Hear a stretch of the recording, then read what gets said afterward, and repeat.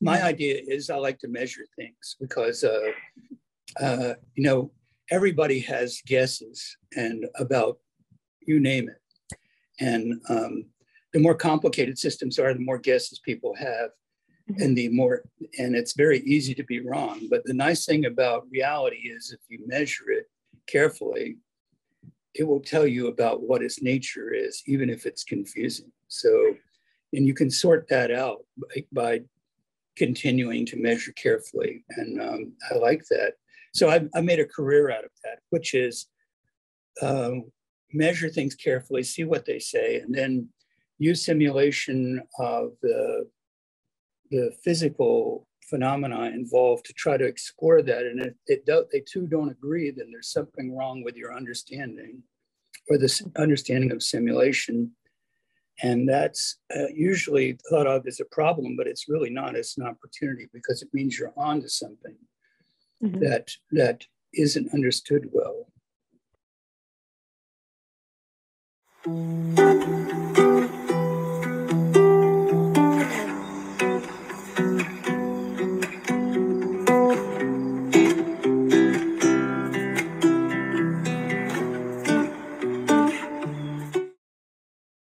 Good morning, Danny. I am Shelby Ruiz, and I'm from the Integrated Design and Construction Lab. We have a new friend and colleague with us here today. We met at ACEEE, the Summer Study for Buildings, back at the end of August. And I'll let you introduce yourself here in just a second, Danny. But just a reminder of this season of the Building Heroes podcast. We are talking all about building operation, what it takes, who it takes, and the plays and decisions that make a building operate successfully. And what the IDCL does mostly is integrated to commercial building settings or utilities and what that means for high performance buildings. But Danny and I are going to talk today about what a residential building operation looks like.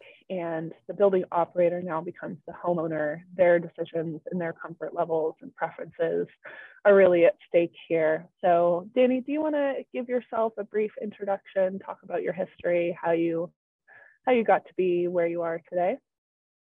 Sure. Thank you very much, Shelby. So it was a pleasure to meet at ACEEE back in August.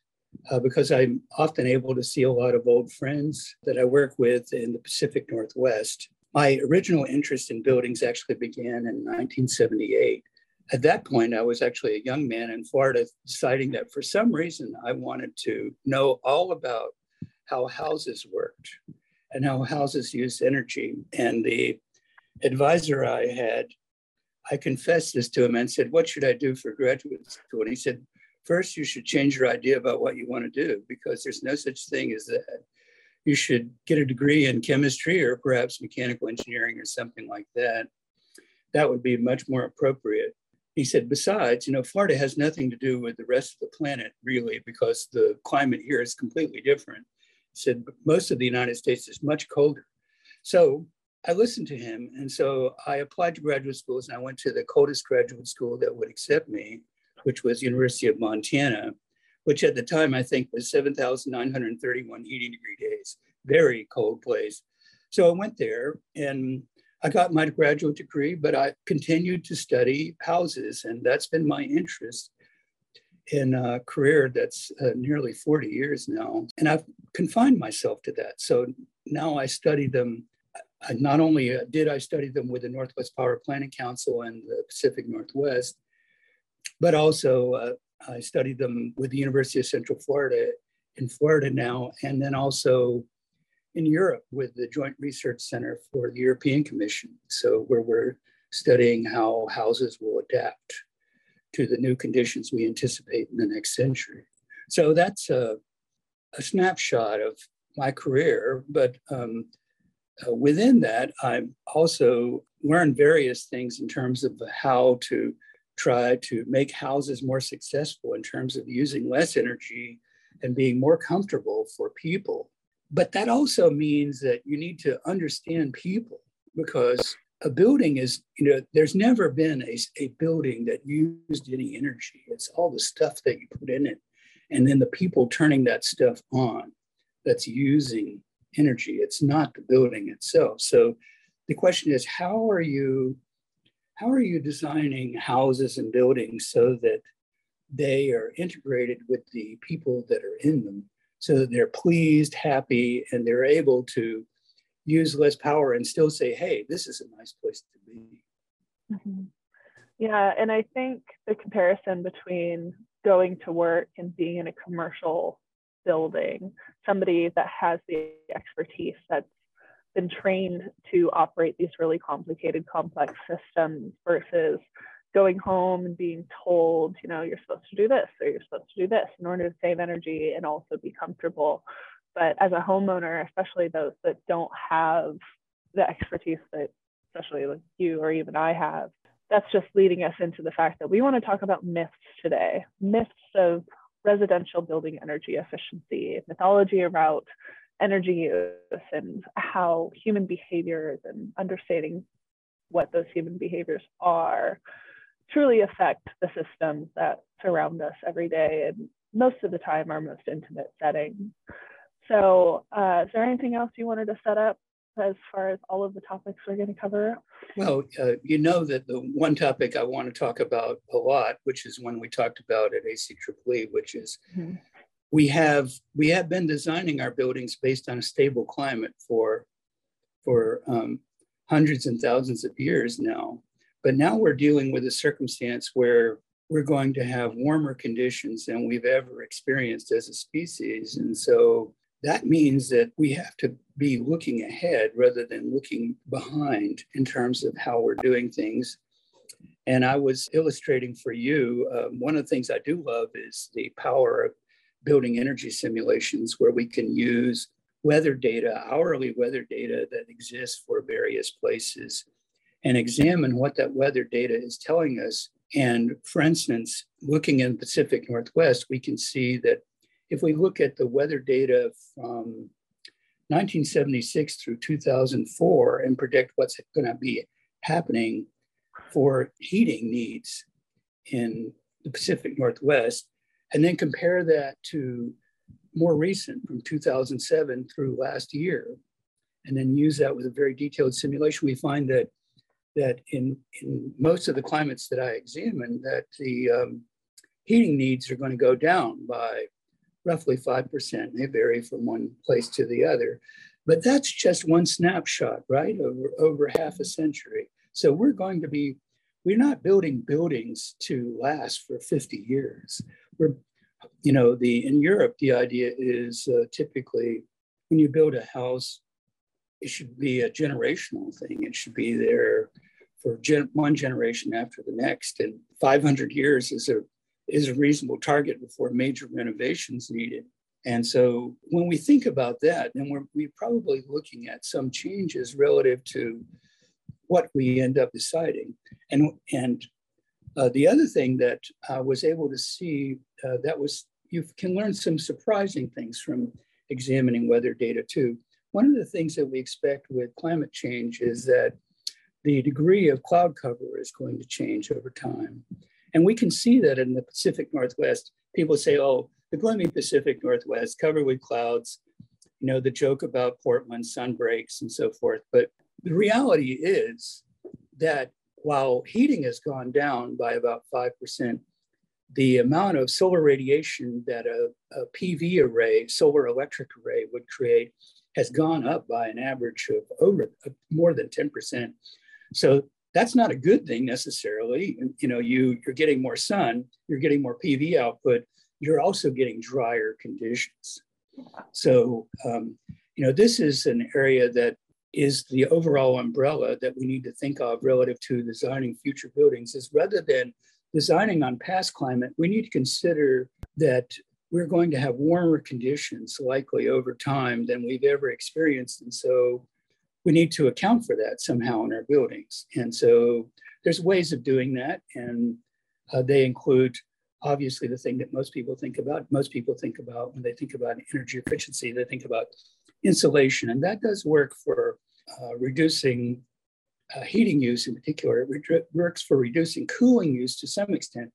But for cooling use, which is also predicted to go up somewhat, other things matter, like the surface reflectance and window characteristics and exterior window shades.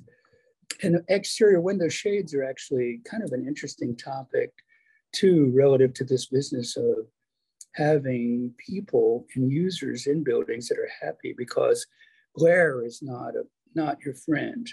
Most people don't like that dappled shade coming from shading device or trig.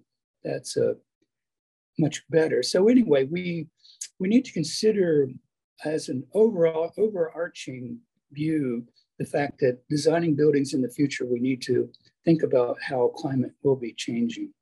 Yeah, and this is potentially unrelated, but topic-wise, going that direction to prove your point. I did a study last summer talking to centenarians and folks that have been in the area for 70, 80, 90, over 100 years of their entire lives, and talking about how they've seen that in their own memory of, when I was a kid, we just rained all the time and it never got above 90 degrees. And then we have heat waves for multiple weeks in the Pacific Northwest now. The buildings just weren't ever equipped for that kind of heat. And they're surely insulated and designed for colder weather, or at least, lukewarm, wet, rainy UK style weather. But when it starts getting hot, those buildings just aren't capable of handling it. And thinking about myths, and I know you live in Florida, which is, like you mentioned, a very vastly different climate than it is up here in the upper left. But our buildings aren't equipped for that sun exposure. They're not equipped to have air conditioning and cool to the capacity that one day we're probably going to need, not only for comfort, but people's own well-being.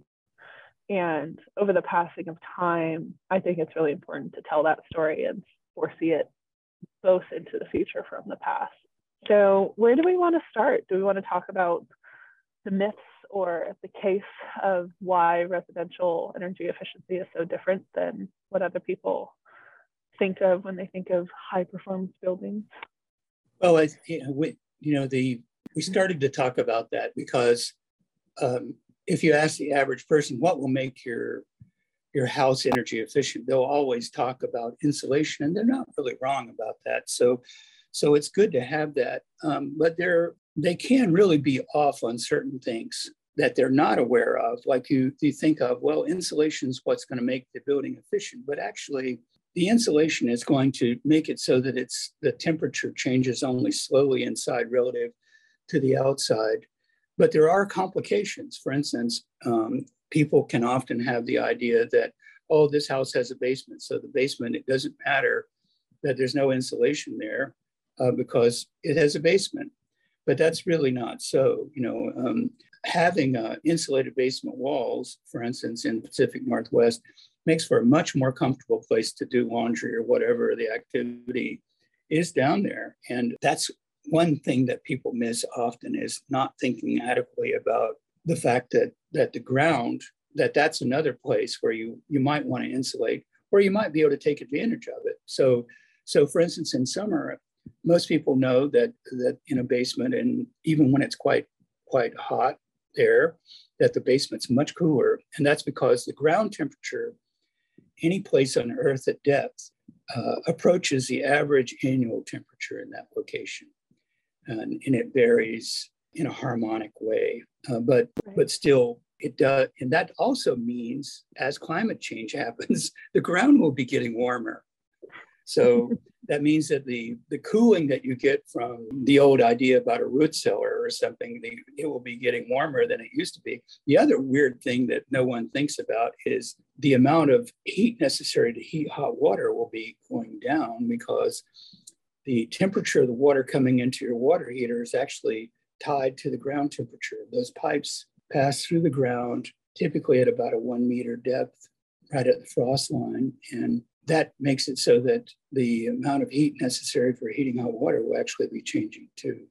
So, so there are these things that are, they're not myths so much as they're just kind of omissions. Like you're not aware, not thinking, well, that may be changing, and it will be changing. And then how much will it change? Well, fortunately, we don't live long enough to find out how extreme that could possibly become, because back in the Cretaceous, for instance, there were some beautiful dinosaurs roaming South Dakota and North Dakota. So, and where were they? They weren't running around in prairie. They were in swamps in very warm conditions. So, and the CO2 levels are actually higher than that now. So I'm not saying start building for the swamps now, but there will be a challenge relative to, we're going to have to do something about this, about considering that climate will matter.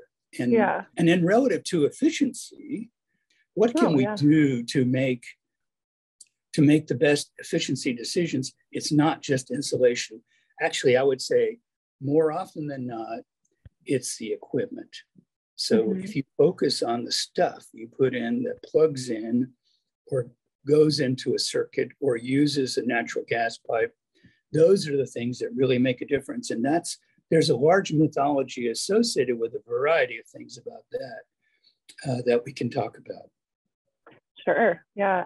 And I know a lot of the topics that we focus around here, specifically at the lab, being more behavior focused too. We were chatting, and this is more of a recap of everything we talked about in California, but in the dynamic of people going to office or leaving their home, they're not necessarily aware of what is consuming energy and how much that is. One, maybe they don't care, but two, they're not footing that bill.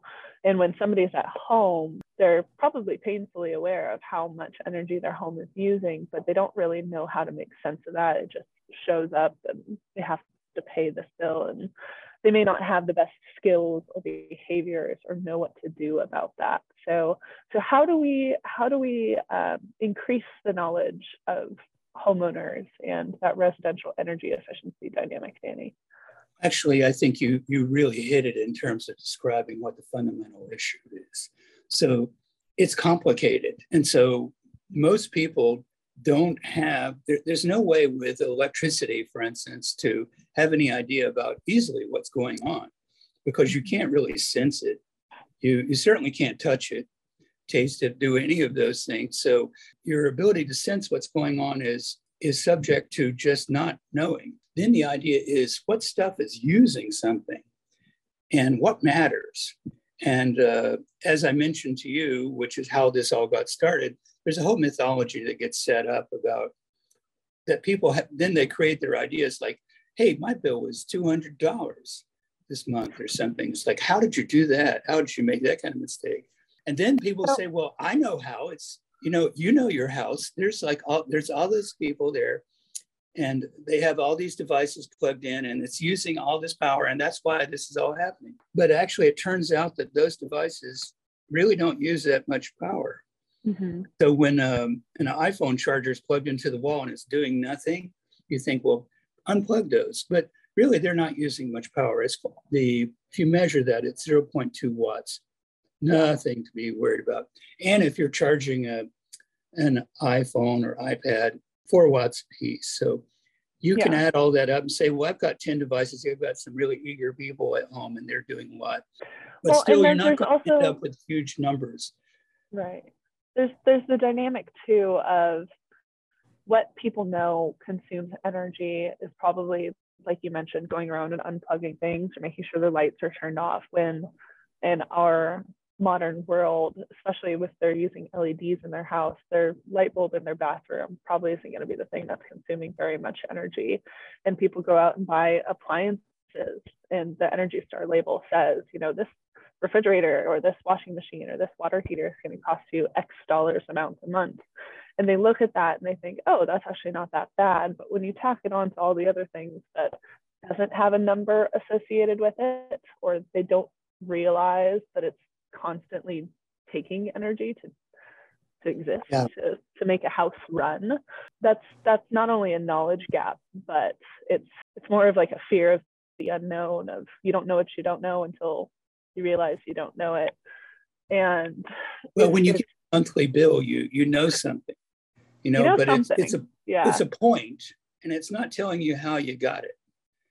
It's like if suddenly just you got a message from a policeman. And they said, "You have a ticket." Mm-hmm. It's like, yeah, I have a ticket. Filing your taxes. Why do I have a ticket? No information. You just have a ticket. Yeah. so it's like it's kind of like that. You have no idea about why it is. So that's part of the issue, and this is why the mythology gets started. There are reasons why the bill ends up the way it is, and there are certain things that really do matter. For instance, leaving heating or cooling on really does matter. And then there's the human tendency to wishful thinking, which is leave the TV on. It's better not to turn it on and off because it uses more power when you turn it back on, or leave the computer always on. It's, don't even shut the laptops down because it uses more to start it up. And certainly it's less convenient. And those aren't even good examples anymore because I think most people a lot of people aren't using TVs. But the idea holds, which is leaving lights on and leaving things on. The idea is I'm just leaving the heating on because when I turn it back on, it uses more than when I just let it run. That's wrong. So the switches always make a difference, and who operates the switch? The person. But the person would rather believe, I don't want to operate the switch. I don't want to mess with it. And this is kind of another interesting facet relative to this whole thing, which is there's no reason people should want to try to save energy or want to understand it. They would rather not understand it. It's kind of like insurance or something. Like, I don't want to know how insurance works. I know there's actuarial tables and so forth. I don't want to care about it. I have other things I want to do. I want to read books. I want to prepare meals. I want to see my friends. I want to do this and that. I want to run my life. I don't really want to care about energy mostly. So this means that just because it's distracting? Is that because it's an emotional and mental load of there's so much to understand that it's like giving you analysis paralysis of I'm so overwhelmed by all the things that I probably could understand, but I don't want to because I don't want to either understand not my interest or what do you think? Here's a better example. So like paying attention to a lot of numbers, like you can get devices that allow you to measure the power use that you've got instantaneously. And I like these, but that's because I've been a nerdy guy for a long time. But you can also get them so they'll measure individual circuits. And so you can find out exactly where power is coming from. But mostly people don't care about such things, nor should they care about such things. But it's possible for people to decide they care about lots of numbers, lots of seemingly meaningless numbers a lot. They care about those numbers a lot. And you think, well, what examples are there? And it's called the stock market. So those numbers are otherwise just kind of ridiculous. But when you say, well, this is future vacations, and so forth, and or what have you, then suddenly you're deciding to care about it. The average price of electricity in the Pacific Northwest is still quite low. So in Pullman, I looked at the average number, and I think was 9.8 cents per kilowatt hour or something like that. And sounds about right. And it's generally not high. So you're not going to get people to decide, hey, I'm just totally obsessed with reducing my energy. But they might be obsessed if they're constrained, like power is interrupted. Like say there's an earthquake, or like in California, brownouts associated with firestorms or hurricanes, things like this, where you have very limited power that's available, then suddenly you decide you care about this a lot. Because electricity is one of those things where when you have it, you don't have a huge value attached to it, but when you don't have it, suddenly you'll be willing to do lots about that to try to maintain it, to be able to, for instance, continue to use your iPhone, or be able to have an espresso, or standard coffee, whatever the case may be, Those so daily for me, comforts of life. World, coffee is pretty important. So you decide, what's important. And energy use is usually not the major thing. Being comfortable, though, and having quiet might be. So something like insulated glass in a window, I'd say that in my own house, we changed out the windows, I think 15 years ago, and they're nice double glazed units with argon fill. And the greatest thing that Lisa and I noticed about this was not the fact that it did improve comfort in the rooms and it probably saved some energy. And it looks like it did, but so what? What we noticed was that when they mowed the lawn next door, it didn't matter. We couldn't hear them anymore. It was over. And that really, something like that can really matter in terms of your comfort. So we have to remember that houses are not just for saving energy. Houses are for keeping rain and snow off you, for providing a warm or cool condition, providing a healthy condition in terms of ventilation, providing a safe haven in terms of a place where you can feel safe. And also you can enjoy yourself. You can curl up with a book or do whatever silly mayhem you decide to do in your own life.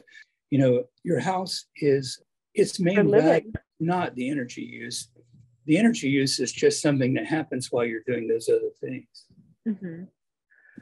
So do you want to talk more about your measurements and some of the predictions that we were talking about, or should we just jump right into our myths? And I know we discussed before this conversation that the myths you may experience in Florida in a very warm, humid climate to your experience in the Pacific Northwest, and specifically, here in Pullman, we're on the east side of the state, which is much drier and higher and far less wet than the west side of the state.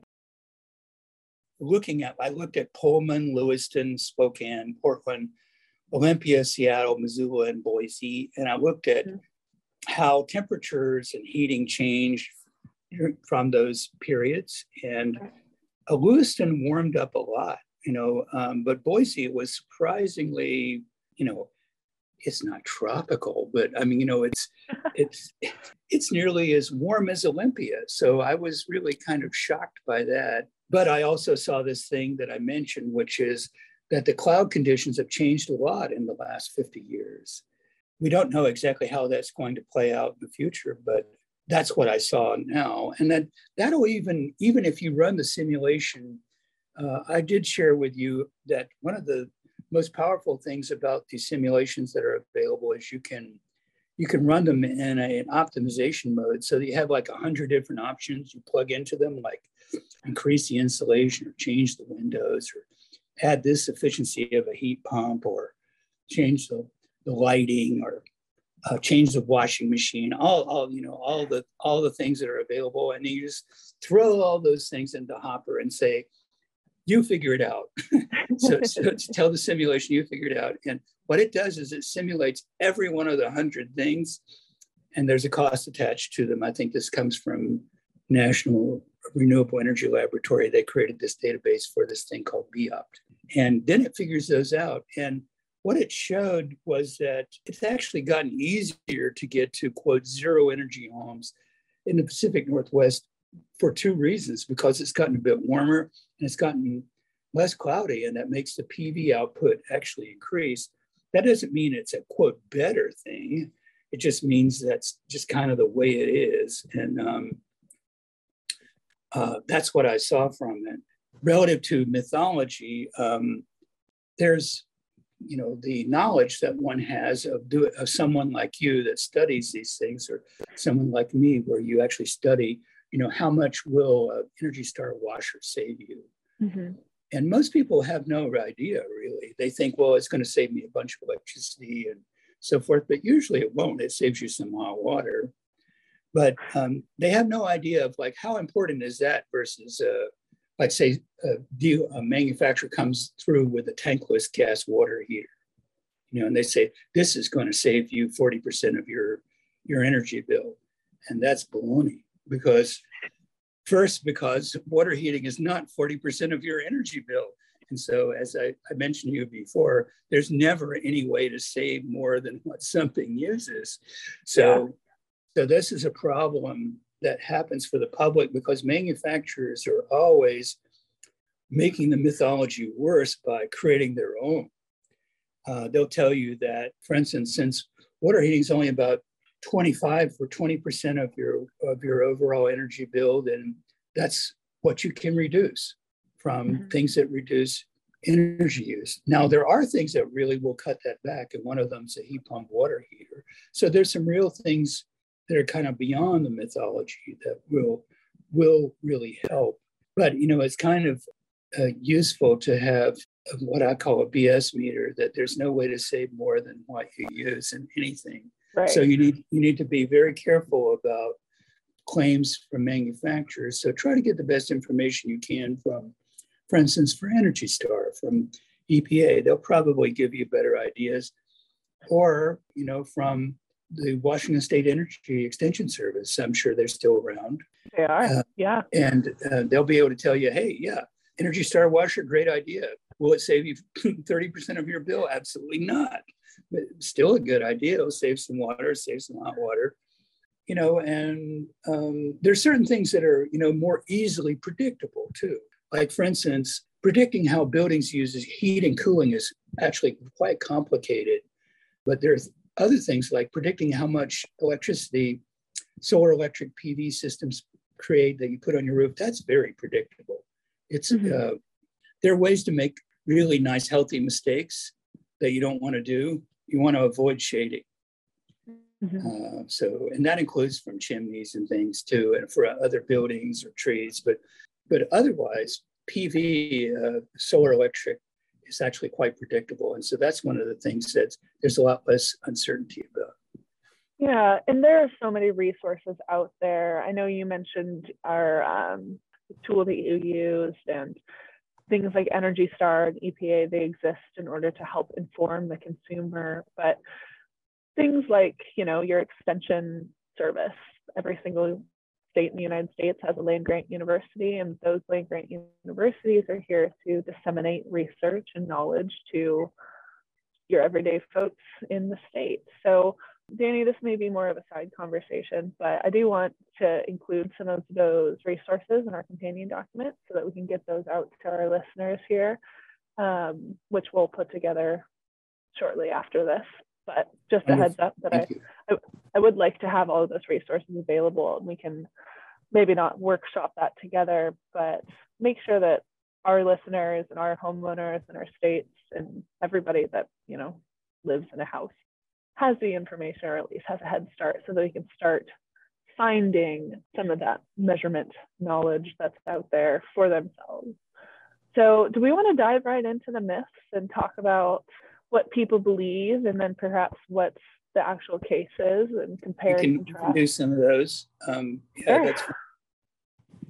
So we have a long list here. We have a long list, and we're not going to get through it. So the idea would probably be to we're the Mythbusters today. Find the ones that we think people would love to know about that they don't. So let's just start at the top. Yeah, that's a goodie, because almost everyone believes that one, and it's wrong. Yeah, let's play Mythbusters. Starting off number one. Number one is I set it's cold inside. I want to set the thermostat to higher so the house will heat faster. No, it won't heat faster. It will heat at the rate that it will heat. A furnace or a heat pump can only heat at a given rate depending on the gas output that is in the burner, and the heat pump depending on what the temperature is outside. It's not going to heat more quickly. It's going to heat at a given rate. It will heat to the point that you told it to get to. You say, go to 80. Well, before it gets to 80, you'll probably change your mind about 80, but it's not going to really change at all what that number is. But it does make it possible to overshoot and make mistakes. So there are some systems, a variable speed heat pump, for instance, where this is not completely true, where it will be changing the rate at which it heats to some extent. But mostly, when you get home and say it's 65 inside, and you say that's too cold, I want it to be 68 or 70 or something like that, and then just set it to the temperature you want, and it'll go there. But even setting it to 72 or 74 will kind of inspire the situation where you forget about it, and then someone said, "Why is it so hot in here?" Oh yeah, I said it like that. Then don't do that. The flip flop game. Yeah, don't do that. Don't do that. Us as humans typically wants immediate satisfaction, right?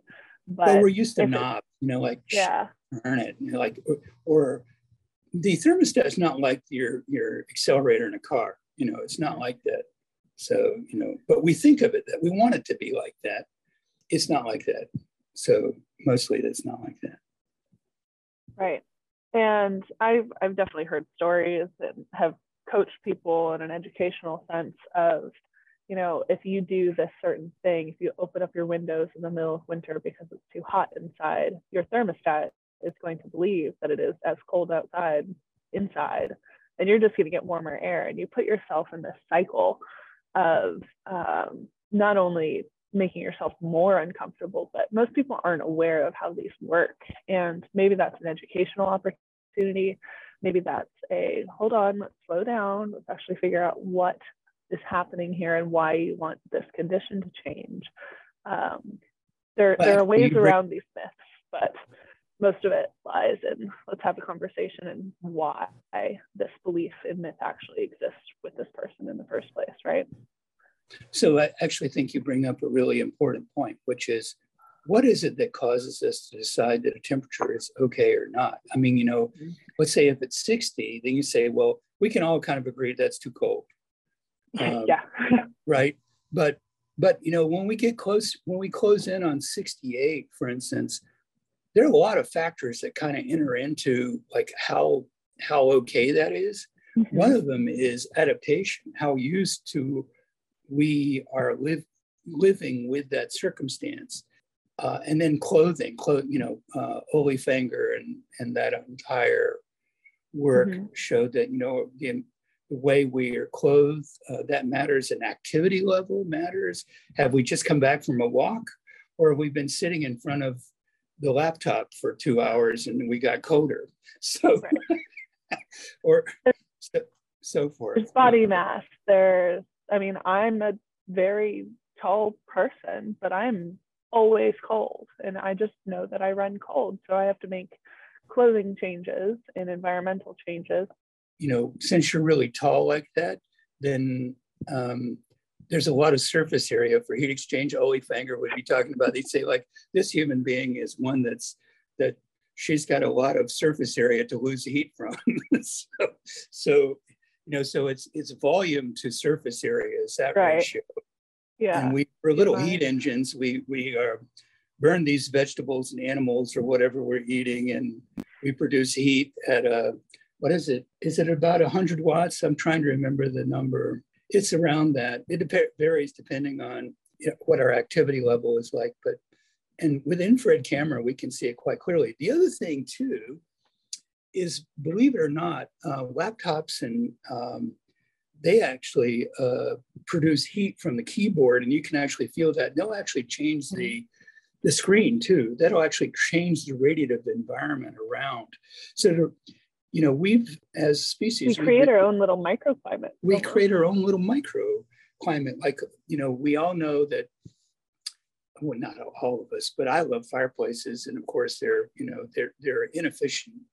They're terribly inefficient. They increase the infiltration rate of the building, and they create a lot of pollution in the neighborhood, but they sure are nice to be around. And so fire is one of those things where we're used to that. We've been around fire for a long time, and so that radiative environment creates a pleasant thing.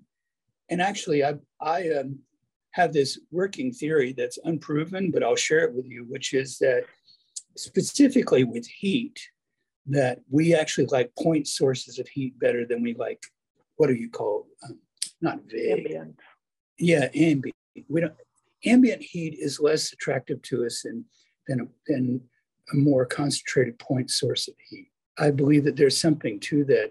And that actually is an advantage for a particular technology for heating houses, which are mini split heat pumps, because they're like a small little box that mounts on the wall. Not small box, but they're about a meter across, something like that. And they produce heat from that source in that area. And people were saying, well, that's not going to be good. People won't like that because they like central heat. But I'm not so sure, because in my own house where we had both that and central. We decided that we like that better because it's nice to have the living room where that feeds into be something where it's kind of like a warm room, It's just kind of nice. And then the bedrooms are remote from that and they're cooler. And what's wrong with that? Nothing. It's most people are happier having the sleeping environment be slightly cooler than the daily work environment.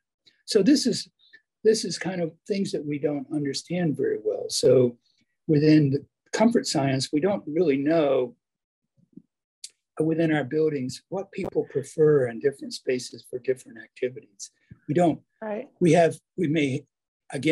can each develop our own guesses about that, but I'm giving you mine, which is that there with heat, that we may be more prone to a tendency to prefer ones that are more localized. And then also, we haven't talked about it, but this is a good segue, is these mini split heat pumps, I think, are really terrific. If you want to save energy, and for another reason too, you want to save energy, they have no ducts. So ducts are, I think one of the last things on our list is ducts are a drag. They're just a problem everywhere because basically you're losing the heat where you don't want it. If the ducts are in the basement, you're losing the heat in the basement.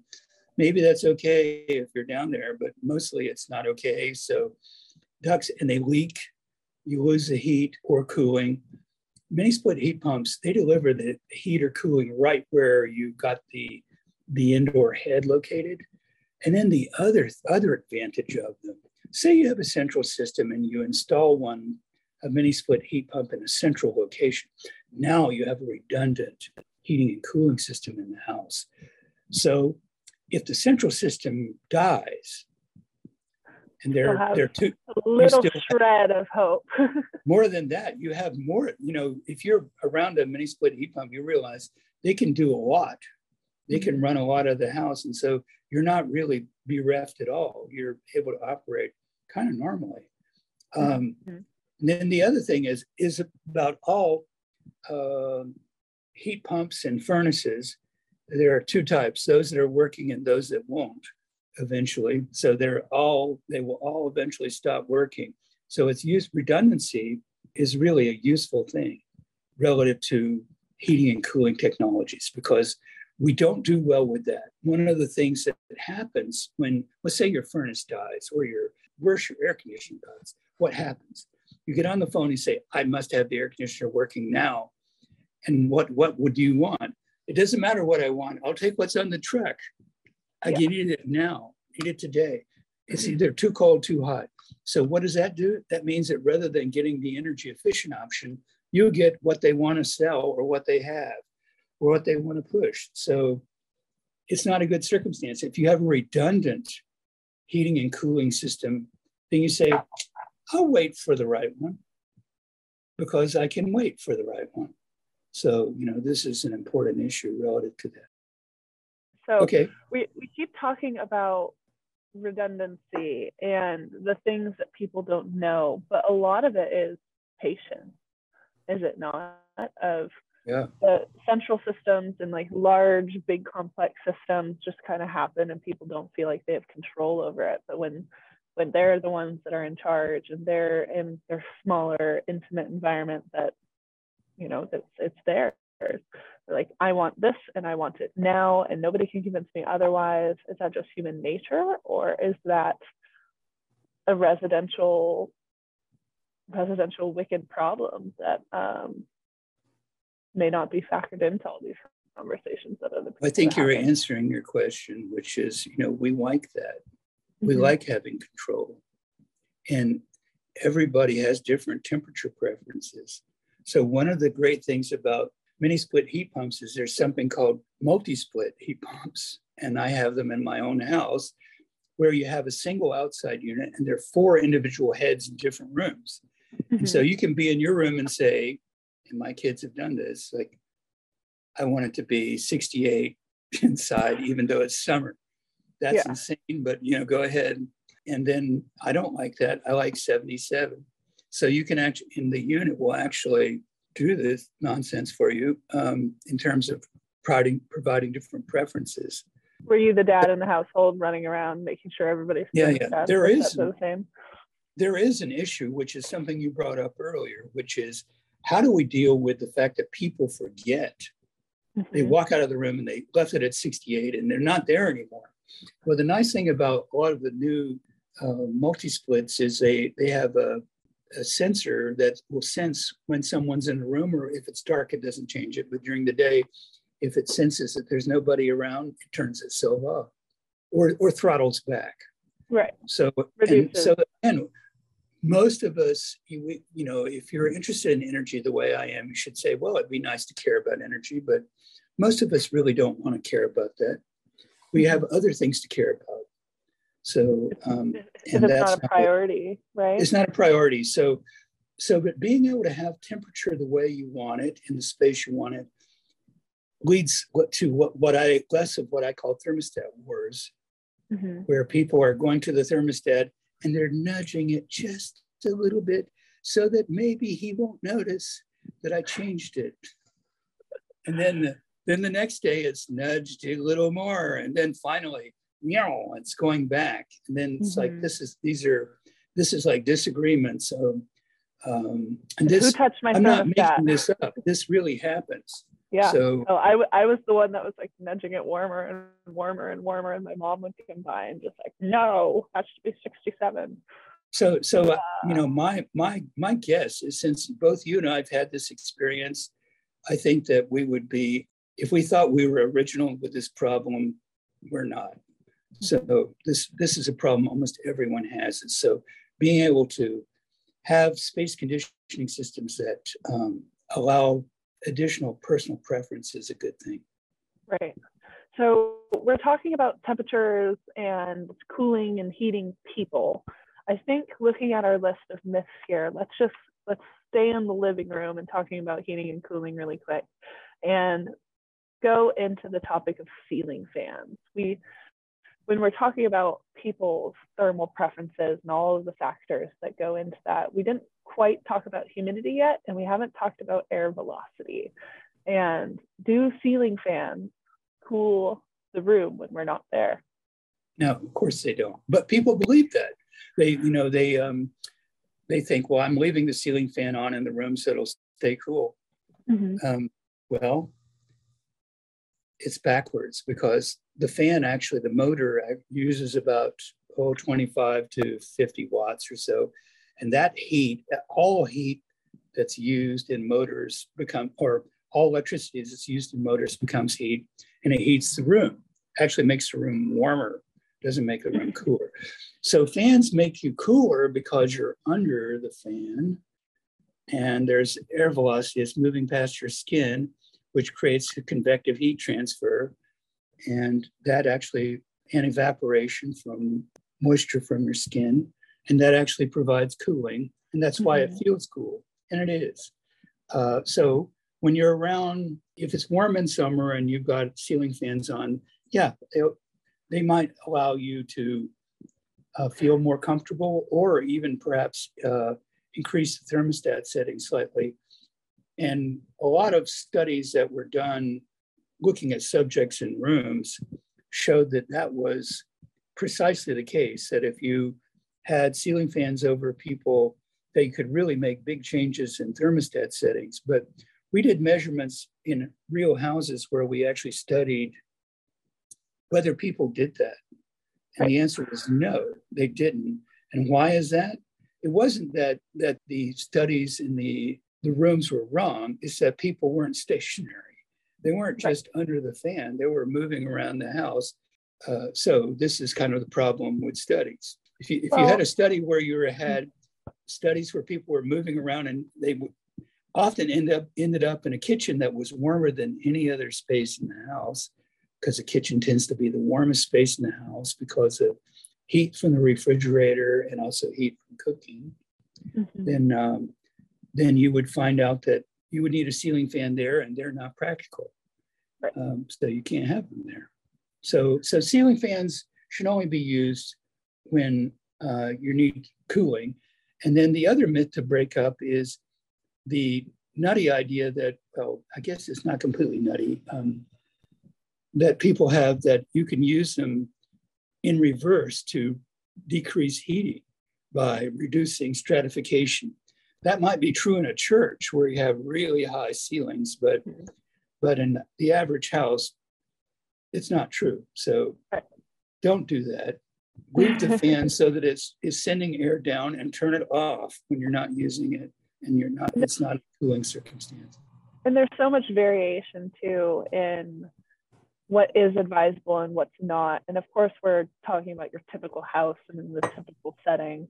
But and this is another theory and maybe another myth, a lot of people have ceiling fans and they may just leave them on because they think it makes their air quality better. Do you have any thoughts on that? It might, but I actually think it would increase dust dwell time, right? If you believe dust is good for us, maybe it is. I don't know. So, but I don't think so. But maybe it is.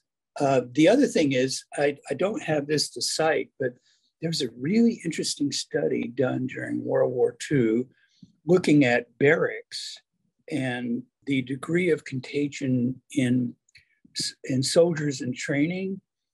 And they were able to find out that if they had radiator heating versus central heating, there was a huge difference in contagion.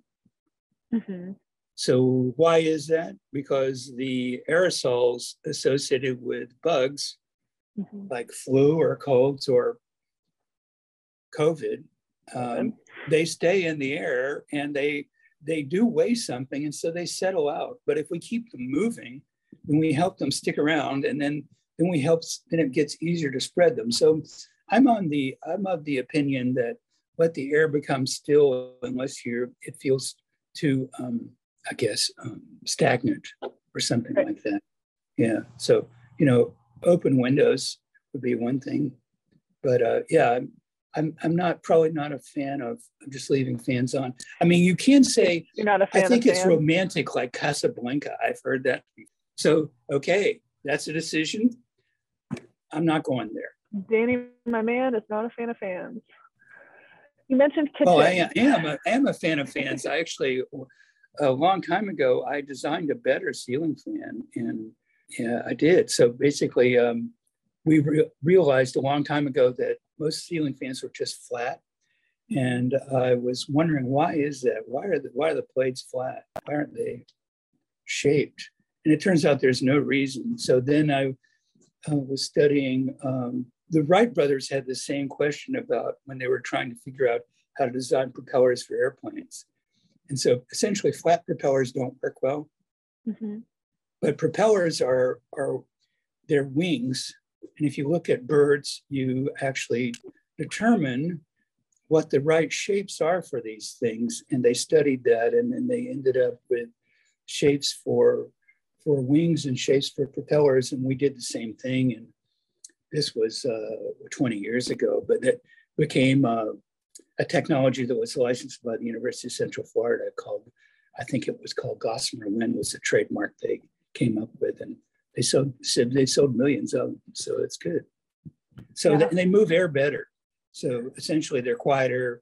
They move about 40% more air for a given motor than a flat blade would. So yeah, and that's looking at biomimicry too, of how does nature do things better than we could try to do them in our man versus machine way. A hero in that, he's no longer living. His name is Paul McCready. So if you want to study this, he's absolutely fascinating person. Was a personal friend. Paul McCready, who worked for a company called AeroVironment that worked with me on designing that fan. So after I decided, we need to know what the best shape is for a ceiling fan, I said, find those people that pedaled an airplane ground. They must have had a very efficient propeller. And that was Bart Hibbs at Caltech, and he designed the ceiling fan for us, and that's what we came up with. And so biomimicry is really amazing, because evolution has had a huge amount of time to make lots of mistakes and find things that work better. And so that matters for us, for all our machines and our buildings too. So we can learn, what nature is able to do with things. And that's always a good way to learn something. I'm going to bring us back into different spaces of the house. Let's talk about kitchens. You mentioned earlier that obviously the kitchen, being the hearth of the home, tends to be the warmest place in the home. And do we want to give a little bit of background on why that is and what we can do about cooking efficiency? This is an important topic, not because cooking uses a lot of energy. It used to because people were cooking more, but still, if you look at the numbers, it's not very great. The energy used for cooking tends to be pretty modest, but it's really important for a variety of reasons. When we cook, it produces heat, but it also creates a lot of effluents from the cooking process itself. And a lot of those effluents are not good things to breathe. So when you fry an egg, it creates hydrogen sulfide, not good to have that. So, but they taste so good. yeah, it'll be good, but it's not good to breathe. So, there are all these effluents that are created from the cooking activity. So the important thing about cooking is having an effective range hood to get that stuff out of there. Mm-hmm. So you need a range hood that has a good catch ratio so that the hood is actually over the burners and it actually is exhausting to the exterior. And it's certainly not one of the idiotic, should be banned range hoods that send it through activated charcoal that stopped working years ago and shoots it back in your face in the kitchen. Yeah, exactly. And it's noisy. So since it's noisy, no one's going to turn it on anyway. You need quiet exhaust fans that you can throttle with variable speed control, and they get that stuff out of the kitchen and they get it outdoors, so that you're not exposing yourself or the people in your house to it. And this is really a big deal, I think, because we're talking about human health. And you can say, well, energy, maybe I'm concerned about that. But you should be concerned about the indoor air quality of what you're breathing. And I'm really firmly convinced about that. And if you do a lot of high temperature cooking, like, I don't know, making General Tso's chicken or something, where you have really hot peppers, you need to get that stuff out of the house, and everybody will know it because eyes will be burning if you didn't. So you need to get that out of there. So having an effective range hood that has a good catch ratio, and also using the burners that are to the rear, so that they're going to, whatever that cooking is going on is going to be going up. It's going to be, the catch is going to be much better. That's important, I think. Mm-hmm. If you want to know a lot more about this, there's a great researcher. His name is Brett Singer at Lawrence Berkeley National Laboratory, who's done phenomenal work on range hoods and how they operate or don't operate. And will downdraft range hoods, can that work? Well, yeah, not very well, but anyway, it looks good. It looks cool though, doesn't it? When it looks cool, and it's like, yeah. So I would say that's point number one for me, is making sure that the cooking is that you're getting that stuff out of there, and that includes natural gas combustion too. We haven't talked at all about emissions, and certainly the push for electrification will see the desire to eliminate all natural gas use in all houses on the planet, I think, until we get things under control. We just have to stop burning things, and that's a tall order. But as much as I love natural gas for cooking, and probably I'm going to get flack for even having said that, there are some very good electric cooking technologies. I think induction cooktops are very, very good and very effective. Relative to standard cooktops, there have been measurements that show that they reduce the energy use needed to boil a given amount of water by about 18% or something like that. Yeah. And then within your own cooking, there are some other marginal things you can do, like, believe it or not, your mother said cover the cooktop so it'll boil faster. She was right. So it'll boil 10% faster if you cover it. We've measured this. and then you'll be able to turn the simmer down more. So there are things you can do about cooking, but the most important one is to make sure that you're protecting the air in your house. So, and that's for long-term health and well-being, of course, for your family, but obviously for your own brain cells down the road.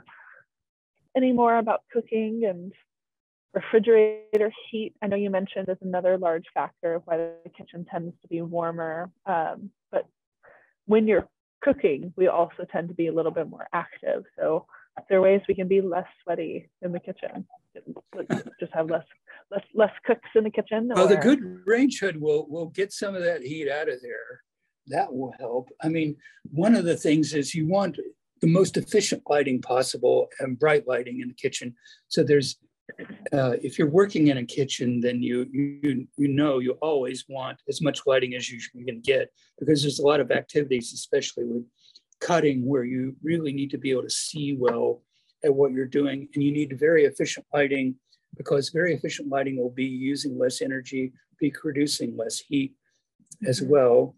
And you also want to you mentioned refrigeration. So always one very important way around the world to reduce energy use in houses is to choose the most efficient refrigerator of the type and characteristics that you need. And only have really one of them. That really matters. And it matters everywhere. And it matters so certainly that if someone believes it doesn't, we can just trounce that myth right away, because it matters always. And I think in our myths that we put together, I did mention that when I lived in Montana, there are a lot of hunters, and you say like, oh, I have 2 freezers out there because I'm storing the elk out there. But anyway, that's not going to stop that. You better be saving a lot of money, or you better be a good hunter or something to have extra refrigeration around to buy extra beer or something, because it costs you money to do that. And the characteristics of those refrigerators that are in the basement or in the garage or something. They're the old beat up unit from before, and are they Energy Star? It didn't exist then, so yeah. They're not efficient. So try not to have the second refrigerator, or if you do, then try to have a good one or a small one. And if you've got an empty freezer waiting for something to fill into it, then unplug that thing and store it open. So make sure it's clean before you unplug that extra refrigerator. Clean. Yeah, excuse me, I did. Yeah. Make sure it's clean and with the door held open, so that there's no problem with that. But anyway, and I think that's more of a conversation too, of like, what is the value added from people's approaches to storing food, and are they going to save money this time of year by, and we talked about this earlier, like we like to garden, we like to make our own food, but what are the consequences and the energy implications of doing that long term? And are you getting that money back in other places where it may make it worth your time? I would that's say a big exponential question, right? Yeah, I'm not saying that that's not important. I'm just saying it should be used. And then the other thing is you can choose, like for instance, with if you're putting food away from summer garden, then and you're freezing corn or beans or whatever you're freezing, then you make sure that you get an Energy Star freezer, a small one that's the right size relative to what your needs are, and then you feel like I'm doing it right. But there's something marvelous about, for me, having grown up on a farm and grown up with freezers, there's something marvelous about go to the freezer and get some peas and corn and bring it back, and there it is. It's something that was put away, and it's wonderful and delicious. So I'm certainly not speaking out negatively against that. It's just like the fridge where it's holding a bunch of Bud Light and a few other things. So the empty fridge besides 3 cans of soda and a 12-pack of beer. That's right. Yeah, pretty much. Yeah. So.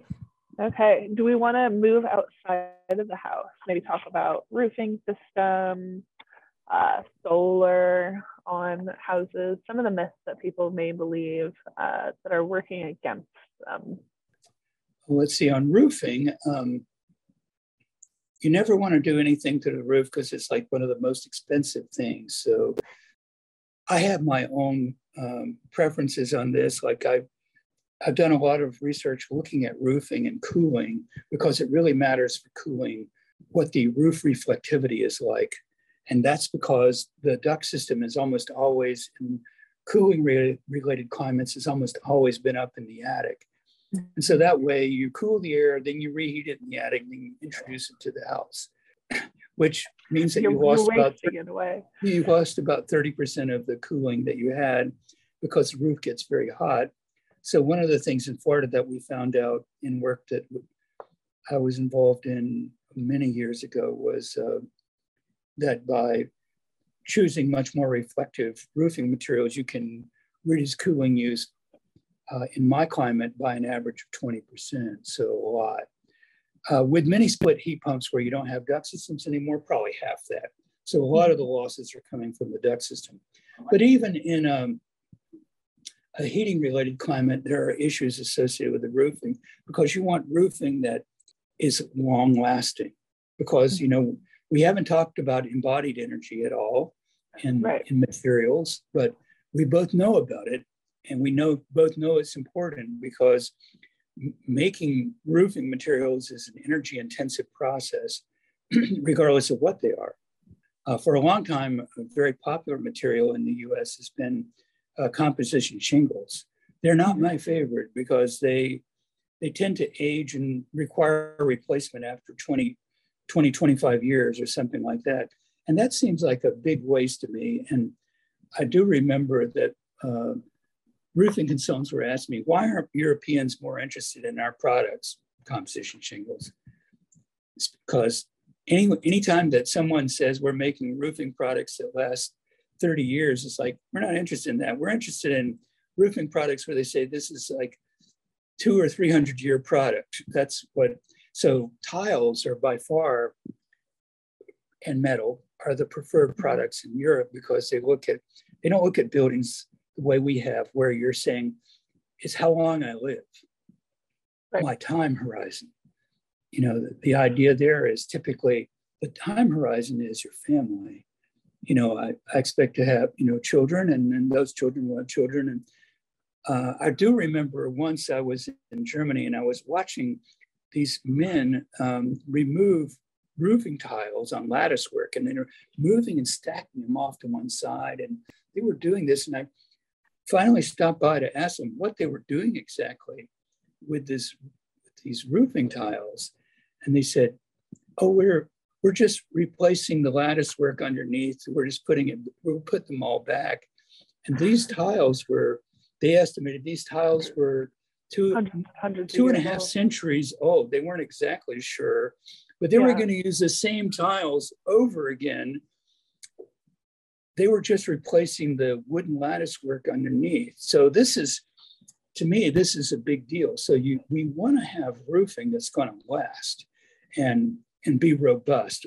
We don't want to have to mess with the roof. I'm a big fan of metal roofing these days, which is growing all over the world because it also makes it very easy to install solar electric PV panels because standing seam roofs make it easy to clip those on. And that makes it cheaper to install. Cheaper installations equal cheaper PV projects. And then that means that your payback, the time to get your money back is faster.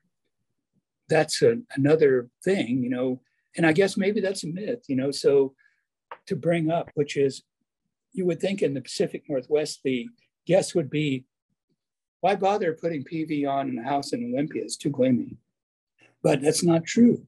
So I'm looking at the amount for a 6.5 kW, 6.5 kilowatt PV system, how much it would produce in Olympia versus Pullman. So in Pullman, it would produce about 9,600 kilowatt hours a year. In Olympia, it'd still produce about 7,500. So it still produce a lot of electricity. And then how much is that? that's enough so that that would be meeting a large share of what your electric use would be, even if you had an all-electric home. And so many people, I think, especially when we start talking about kilowatt hours and these energy metrics, that starts to get into the territory of, oh gosh, I don't really understand that. I see these numbers, but I don't know how to make sense of them. Good. I'm glad you bring that up. The context of, that's still enough to do this, this, and this. And people hear, sometimes like that's enough energy to power 3 homes or 1 home or your refrigerator. And I think they need those parallels to things they do understand to really make sense of all of this. Right. Thank you. I'm sorry not to mention that. So, for instance, the 7,500 kilowatt hours in Olympia, if you had a gas home, which you probably don't in Olympia, you probably have an all-electric home, but that would mean that, but it could be either way because both fuels are being used. If you had a gas home, probably that would produce about all the electricity you'd need on average over the year if you had an efficient home. If you had an all-electric home, you'd probably need more than that to cover everything, unless you had a very efficient home. Although I don't have this to share within what I've done, if you do all these efficiency things, that is better insulation, especially a heat pump water heater, that really cuts. Heating water is still a major energy in use in the Pacific Northwest. So, but if you have all those things together, then you end up with that amount of solar electricity being able to cover a large part of your electric needs. Then the other thing is 6.5 kilowatts. How big is that? It's not that big. So most houses now, because PV panels are getting so much more efficient than they even were 10 years ago, that wouldn't be covering all the south side of the roof. If you did that, probably you'd have like 9, you'd produce 50% more than that. So you'd be able to produce just about all you'd need for an average house over a year, even in Olympia. So one myth to get rid of is that in cloudy places in the Pacific Northwest, PV won't work. We've had this going on in Florida, which was known as the Sunshine State. But why did that myth occur? Because there are electric utilities that rather not see people generating their own electric power. Why is that? I'll let you decide. The reality is that solar electric systems are solid state. They're very simple. They work very well. And you can have backup battery systems. So you have like a house-based UPS system. Or you can also charge your car.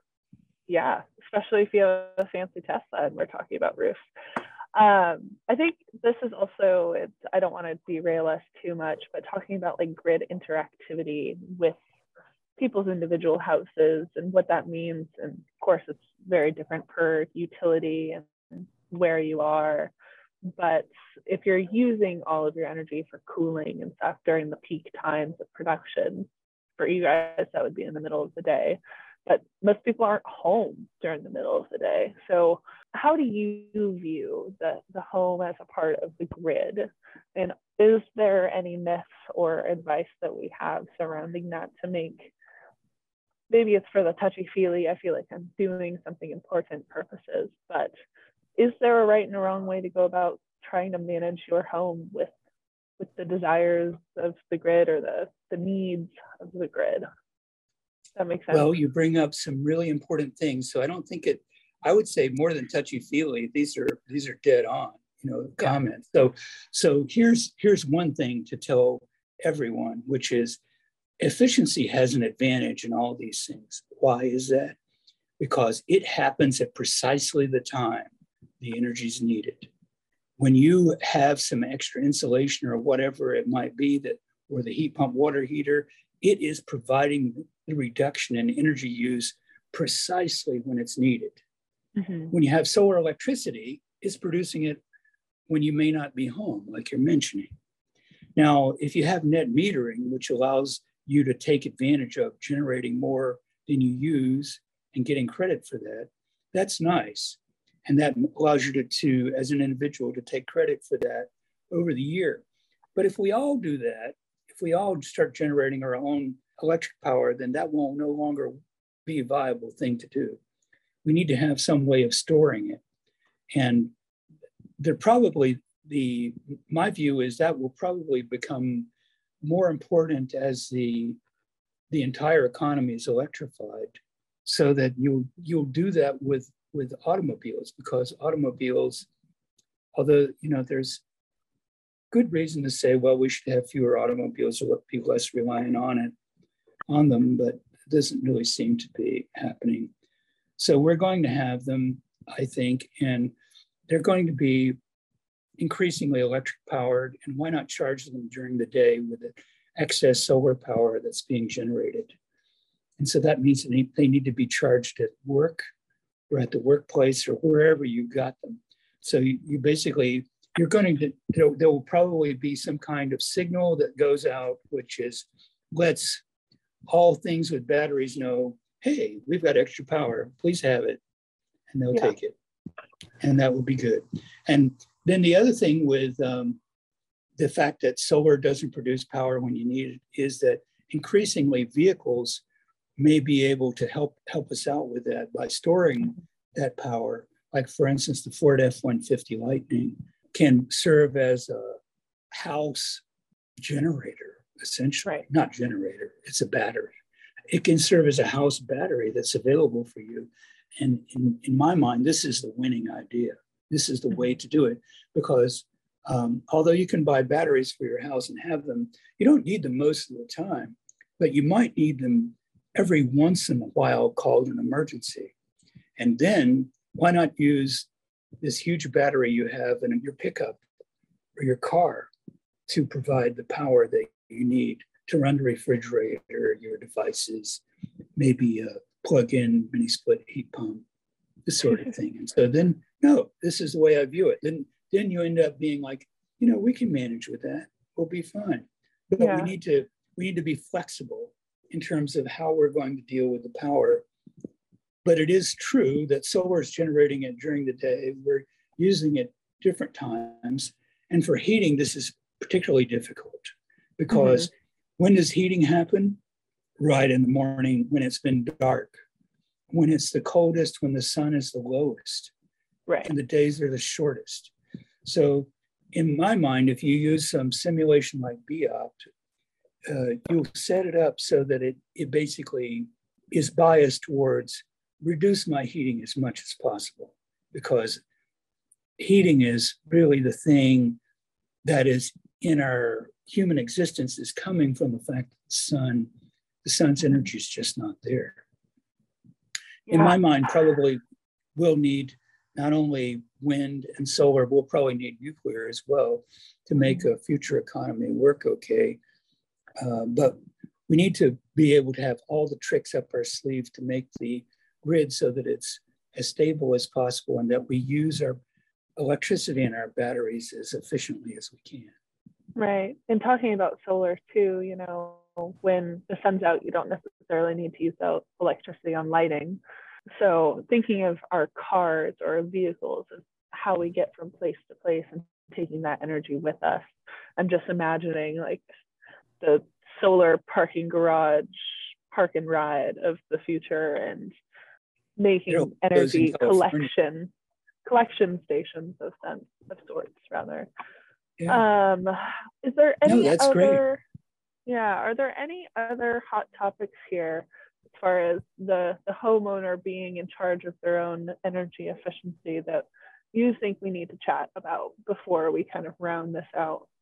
Well, you bring up one, which is a lot of people are thinking about electric cars because you're going to be thinking about electric cars because we have to go that direction. But one of the questions that come up from people often for me is they'll say, hey, I'm going to get an electric car, but I'm going to add solar electricity too. How much more solar electricity do I need to add to cover what my car is going to use per day? And how much is my car going to use per day? And what's that going to cost? Well, the answer is it depends, right? Right, it depends how far you go. But that would be true of gas too, right? So, so if you say, well, I'm driving from Pullman to San Francisco, several times a week, then that's a very different answer from somebody that says, I'm going to campus. Yeah. coming back home. My morning commute is usually 6 minutes, and sometimes in the afternoon, depending on when I actually leave work, it could be anywhere from 6 minutes to 35, with all the pedestrians and cars and traffic and everybody trying to leave at the same time. So that's a different conversation. But right. But anyway, it depends on your use is what we're trying to get to. Let's make up some numbers. So let's say that you're driving 30 miles a day. That's high for me. I'm not driving 30 miles a day, but anyway, let's say that you are. Okay. And then how much electricity does an electric car use to go that distance? Well, it'll go about 4 miles per kilowatt hour. So that gives you an idea of how much electricity you're going to need in terms of doing that. Then if you work it out in terms of like how much it's going to cost you to commute for gas at $4.50 a gallon, which I looked at the prices in Pullman, they look like that's approximately right. That's about right. Yeah, right now. That's about right. So the cost of electricity in Pullman is around 10 cents kilowatt hour. Cost of gas is around $4.50. So thus our daily commute 30 miles is about simple $4.50 for the gas car. The daily cost for the electric car is about $1. So it's almost a 5-to-1 difference in the cost of the electricity versus gas. And that's accounting for if we just plug that car right into our. That's right. And also I've 4 miles per kilowatt hour, I've changed it to 3 because we have inefficiency in charging and discharging. So whatever mode your car is in, Century. Okay, well, you gotta, the power is coming out of the wall, it's going into the battery, then it's getting used by the car. So there's inefficiency at those 2 steps. But anyway, take my word for it, I'm not cheating. So it's you end up with 3 miles per kilowatt hour. So, but still, it's $1 for the commute versus $4.50 for the commute per day. Sure. So if you drove that amount for an electric car, and so your average bill for electricity would increase by about $30. And so if you say, well, I need to add the amount of solar electricity to cover that, so that I won't see my bills go up by at all. You can put. Then you have to put about 2.5 kilowatt hours of additional size up on the roof to cover that. So that's in Pullman. Yeah. In Olympia, it'd be a little more. Okay. Well, here's another. A little less. I don't know. So. Yeah, and here's another factor though, and I think I shared this. Like Pullman is very topographically interesting. We have a lot of large rolling hills and a couple very small, big mountainous hills and buttes. So even if my car should be typically, if I was driving on a highway and doing everything I probably should be, would probably get about 36 miles to the gallon. But because I drive 3 miles to work and 3 miles back, 25 miles an hour on campus, frequently stopping so I don't pay for somebody's college, my gas efficiency goes all the way down to 21 miles a gallon. So with the topography and the environment and the factors of I want to say it's really simple math, but sometimes it's not. And thinking about how people use their equipment or their cars or their homes and all of the behaviors that factor into that, the answer is it's really complicated, but people have to make those decisions for themselves and know all the facts that they possibly can to make an educated decision, right? Well, electric cars are they don't suffer those efficiency losses starting and stopping. Yeah. So they're pretty good. And in fact, when you drive them really slow, which you don't want to do because you're trying to get somewhere. But anyway, they're very efficient going slow. Anyway. Gosh, and we could talk about your Tesla for hours and hours and hours, but I'll just link all of your articles that you've shared with me in your companion documents.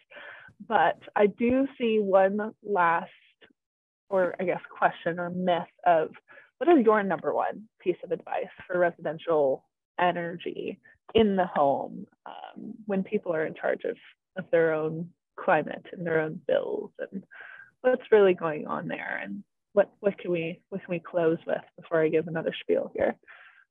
Well, I would say it would be the important thing I would say is don't be fooled by such lots of things. So don't be fooled by payback. Don't be fooled by even some obsession you might have with greenhouse gas emissions or what your favorite things are.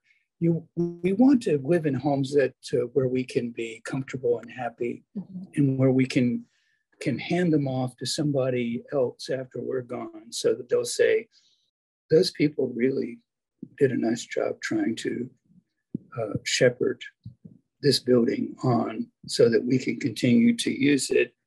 And I would say that would be my major piece of advice, which is try to use things so that you can enjoy them. And then if you do that, and you can actually turn saving energy and having comfortable buildings into a pleasant hobby that'll pay you something. But it's important not to be fooled and to keep in mind the fact that the major function of housing is not just saving energy, it's actually to make us so that we can be productive and happy and lead good lives. Yeah.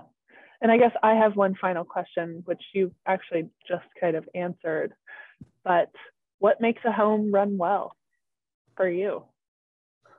Probably watching for problems. That doesn't sound very good, does it? But I would say making the best decisions you can in terms of trying to set things up and being willing to make some mistakes. You'll try some things sometimes that won't work out as well as you thought, and be willing to just say, hey, I made the best decision I could at the time, and be willing to be flexible and change your mind. Mm-hmm. Be willing to change your mind is always important in everything. And our houses are supposed to be homes, right? They're not just 6 walls. Right. And by being able to change our mind about things, we kind of have an easier feeling about that too. Right. Well, where can we find more information about you, Danny? Where would be a good place to look at your research or read some of your articles? Well, I think I have some things that I've shared with you. I have some academic things that I'm doing with the Joint Research Center for the European Commission. I can share some of those, but I think there's people aren't so interested. There are various things I've done while I was with the Pacific Northwest. There are lots of stuff I've done in Florida. I can send some links to various papers we've done that are associated with cooling and that sort of thing. So I'm happy to share any of that. Well, wonderful. So I will compile that information, put that in the companion document for those who are listening. And thank you, Danny, for joining us today. Thank you. We really appreciate having your expertise and all of the great conversation. It was a pleasure. Thank you to NIA and their Better Bricks program for sponsoring these podcasts.